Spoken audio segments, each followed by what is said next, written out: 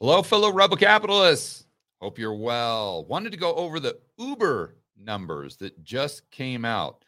Not necessarily because I care about the share price of Uber, although I find it kind of interesting. More so because of what the CEO said about some of the drivers. I think this is going to give you an incredible insight as to what's happening beneath the surface in the U.S. economy and how likely it is that we see a significant recession in 2023. Let's go right over to CNBC. Title of this story, Uber beats estimates and the stock is up. Okay. I don't really even want to go through the key talking points because it doesn't really matter. That's not what I'm interested in. Although I will point out, I actually read this a couple paragraphs in here, and this is something that I think will completely blow your mind. And I may have this wrong. I'll be the first person to admit that I know very little about analyzing stocks or specific companies. That's not my cup of tea, as you guys know. So I could be way off, but just from my background as an entrepreneur for many, many years, this and buying, selling businesses and whatnot, this seems very bizarre, but I'll read to you what I'm referring to. Revenue for the quarter was up 49% year over year. Okay. So I never had a publicly traded company. I never had a massive business. The largest business I ever had was the one I retired from. And that did, the annual revenues there were about 24 million. And we had about 100 part-time, full-time employees. So that was the largest. So I was never in this space. I was never at this level. But I do have a lot of experience with just analyzing P&Ls of simple businesses like McDonald's or like laundromats, stuff like that. So, okay, great. Revenue is up. But my first question as a small business former entrepreneur would be, who cares? What's the damn profit? What's the bottom line here, guys? So Uber noted that net income. So now all of a sudden I'm getting interested. Okay, net income. Now I don't know if that's what their definition of profit and my definition of profit would be the same, or I don't know if their definition of net income would be similar to my definition of profit, but at least we're getting closer to what the bottom line was. So net income for the quarter was 595 million. And I thought to myself, that's weird. I thought Uber just loses massive amounts of money. Maybe they're all of a sudden profitable. But then they say, of which 756 million was a net benefit due to unrealized gains on equity investments. So, Josh, help me out with this one. If I'm reading this correctly, what happened is they probably took some of their shares, they sold them, or when they went public, they took some of that money, and instead of investing in their business, they invested in other people's businesses. Maybe they bought shares in Zoom. Maybe they bought shares in Tesla. Who knows? Maybe they did some investments in private equity or angel investing funds in Silicon Valley. And this quarter, they decided to go ahead and cash in. So because of these investments in other companies, not their company, they had a $756 million profit. But then when you take that and put it on the balance sheet of Uber, it turns into a $595 million profit, which would lead me to believe that Uber lost 70 million. And they're saying somehow that that's a $595 million profit. Am I reading this right, Josh? I don't even know how that's possible. Well, I know how it's possible. Basically, this is what's happening, if I'm correct. And guys, if I'm not, let me know in the chat and in the comments. I'm sure a lot of you are way better at analyzing specific stocks than I am. and reading quarterly reports and whatnot. But just pretend that you have a home business and you're losing, let's say, $10,000 a month. Your business is bleeding money. Or let's say you've got a nail salon or a little restaurant or something like that. So your business is losing $10,000 a month. But at the beginning of your business, you took some of your initial capital that you should have put into the business and you bought Bitcoin with it. And you said, well, that's a business investment.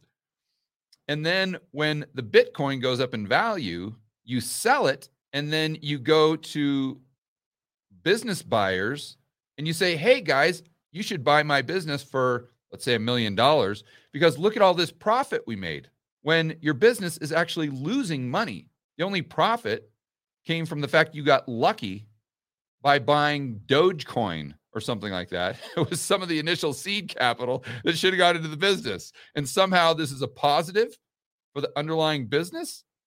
To me, this seems like this is a joke. I mean, this is like an admission that you suck and that your business is horrible. Ah, geez. Maybe I'm wrong.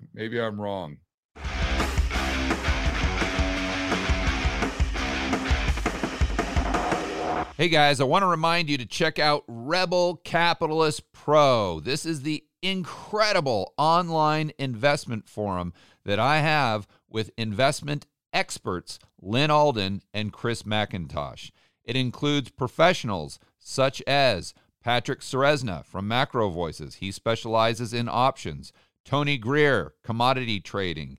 Jason Hartman, real estate. And Brent Johnson with macro economics. If you want to build wealth and thrive in this world of out-of-control central banks and big governments, Rebel Capitalist Pro is the resource you need. So check it out today at georgegammon.com/pro. That's georgegammon.com/pro. We'll see you inside with the fellow Rebel capitalists that are taking their investing to the next level.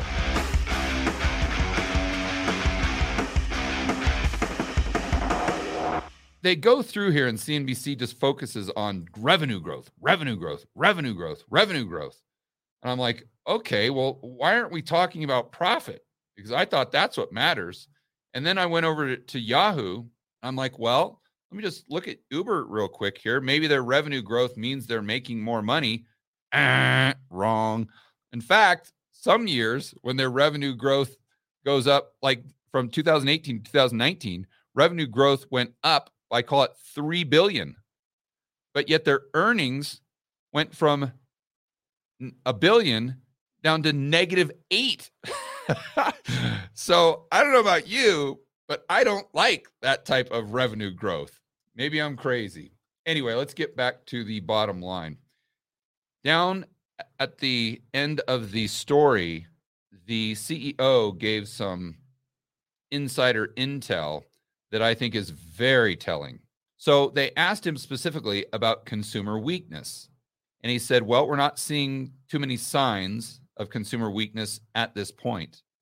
He said, however, this, and I assume this is the CEO, this is a representative of Uber, said about 70% of the drivers are saying that inflation is a factor in their decision to come on to the Uber platform. Now, let me remind you, just last Friday, we had a blowout jobs number. And Jerome Powell, in his interview yesterday, which I'll probably do a video on today, said, hey, the economy's great. It's fantastic. Just look at the labor market. It's booming. If the economy is booming, why do 70% of the drivers for Uber say they have to drive Uber because they can't afford to make ends meet? This is basically what they're saying when they talk about the fact that inflation is their main motivation for taking on this side hustle. In other words, prices have gone up so much, I can't afford to eat anymore. I can't afford to live. And because prices have gone up, I've got to go out and take another job. So because this person now has 2 jobs instead of 1 job, does that mean the economy is better? Or does that mean the economy is worse?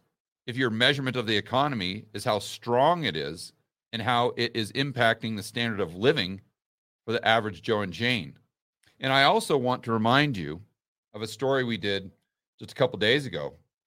In fact, I think it was after the jobs number came out on Friday, where U.S. credit card debt jumps 18.5%. You say, oh, it's because everyone's spending money because they're rich. No, delinquencies increased as well. So it's not just consumer credit card debt, but it's the delinquencies skyrocket.